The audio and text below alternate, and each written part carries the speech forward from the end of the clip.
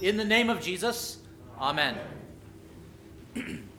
Happy Advent, happy new church year. Advent is a time that goes completely against the norms that we see in our society today at this time of year.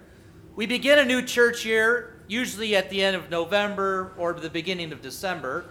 And as we begin a new church year, we focus on the end. It's kind of odd. While everybody else is talking about Christmas and everything else, we focus on the end of the world.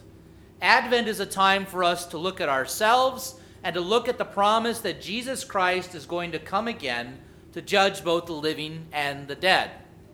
Some people might think it's a little weird, it's a little odd, and it is, because it's actually a time much like Lent is before Easter, where we look at our humanity, we look at our sinful nature, and it is a time actually of penitence, where we often say, "Come, Lord Jesus, come quickly."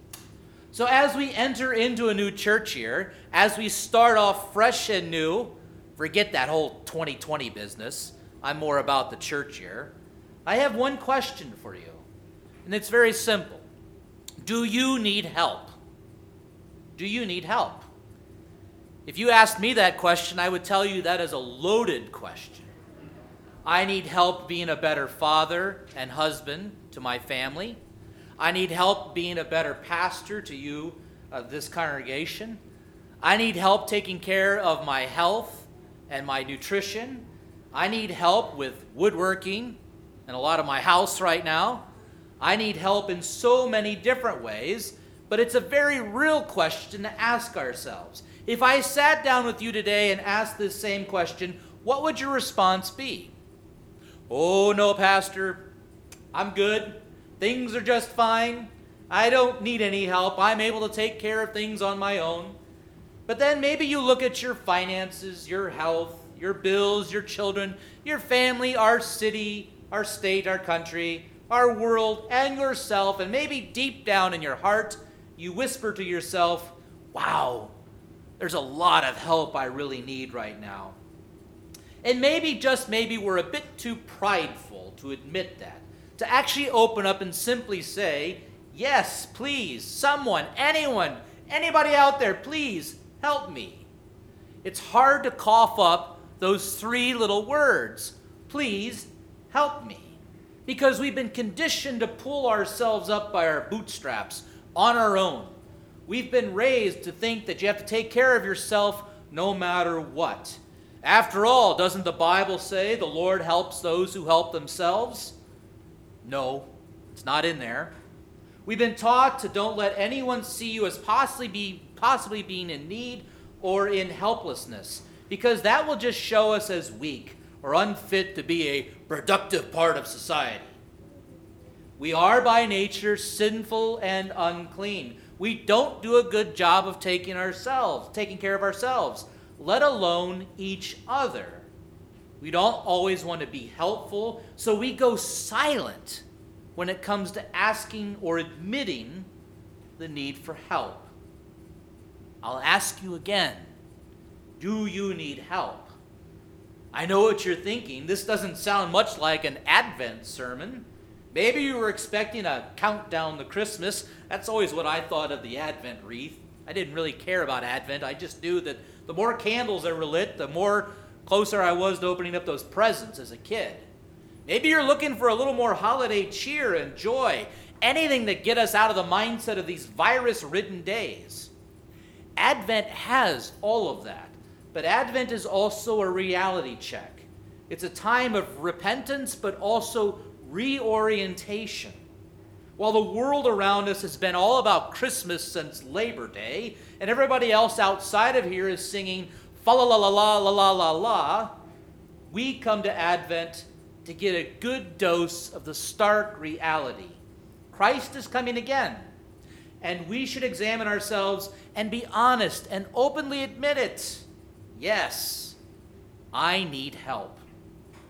Yet week in and week out, when we come to this place and we partake of all of God's gifts in His Word and His sacraments, we regularly admit that we are in need of help. We sing a little word in our liturgy. We're going to sing it today. It's just a tiny little word in our liturgy, but it's a big, fat, massive cry for help. You know what that word is?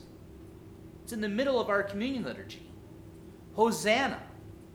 Hosanna is an old Hebrew word. It's a word of praise and thanksgiving to God for all of his kindness. But it's not hallelujah. Hallelujah simply means to praise the Lord. Hosanna literally means out of the Hebrew, help us or save us now. Not tomorrow, now. The crowds shout to Jesus as he comes in on that Palm Sunday, Hosanna to the Son of David. It's weird because here it is Advent, we're 4 weeks out from Christmas, and we're talking about Palm Sunday. Can we Lutherans make anything crazier? Sure. When Jesus comes into Jerusalem riding a donkey, they believe in what they had heard and seen from Jesus. He's the Savior who is coming, has been long prophesied by the prophets. They say, Hosanna, help us now, Jesus. Save us now, Jesus. But in reality, they don't expect Jesus to help them or to save them the way that he has planned. Truth be told, we are no better. We may not always like his help either. That's because when Jesus comes to help and to save, he doesn't beat around the bush. He goes straight to our hearts and to the heart of the matter. He comes to become sin and our curse. He comes to take on our helplessness and our inability to save ourselves, and our inabilities to show love and mercy to each other. And he's come to put it all to death. The crowds that day, like everybody else, didn't want a Savior who does dumb things like suffer and die and rise from the dead. They wanted a Savior who never dies. And we're the same way today.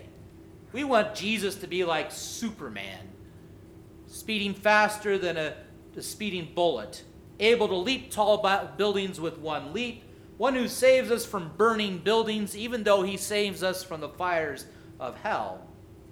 We want a Savior who keeps us from the virus, who keeps us from having to die, but Jesus will keep us from eternal death.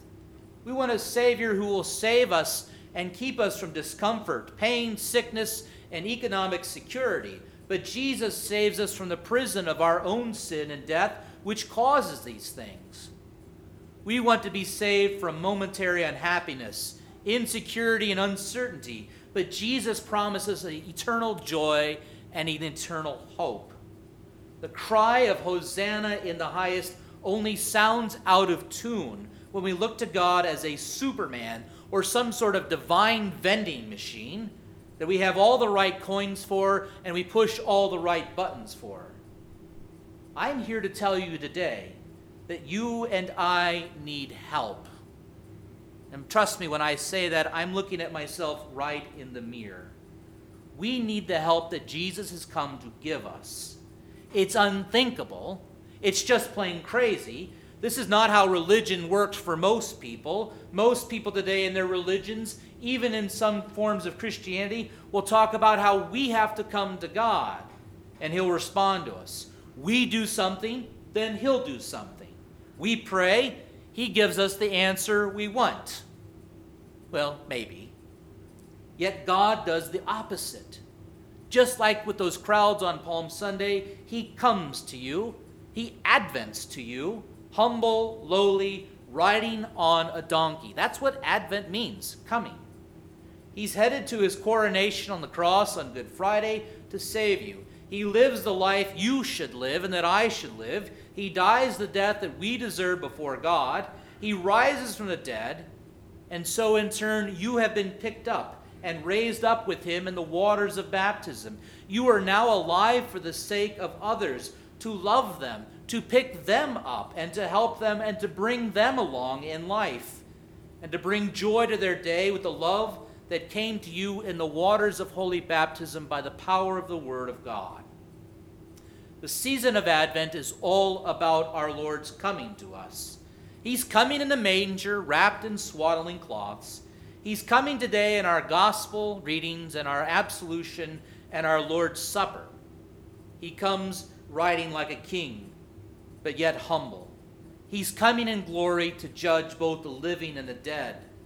But for you and for me, that is a day of eternal joy and hope. A day where he will look at you and me in Christ and say, "Well done, good and faithful servant." Do you need help? It's okay to say yes. Just be assured that Jesus helps us and saves us when we don't even know we need it. His chief concern is to be himself for you. This means he who comes in the name of the Lord comes to lead us through death into life. He comes to bind us to himself so that his death is our death and his rising is our rising. His joys are our joys. It means I have been crucified with Christ. It is no longer I who live, but Christ who lives in me. And the life which now I live in the flesh, I live by faith in the Son of God, who loved me and gave himself for me. All of this because Jesus became one of us, to seek you and me out and to help us with everything that we need to live out this life in body and in soul. Blessed is he who comes in the name of the Lord. Hosanna in the highest. Happy New Year. Happy Advent. Amen. To Christ alone be the glory forever and ever. Amen.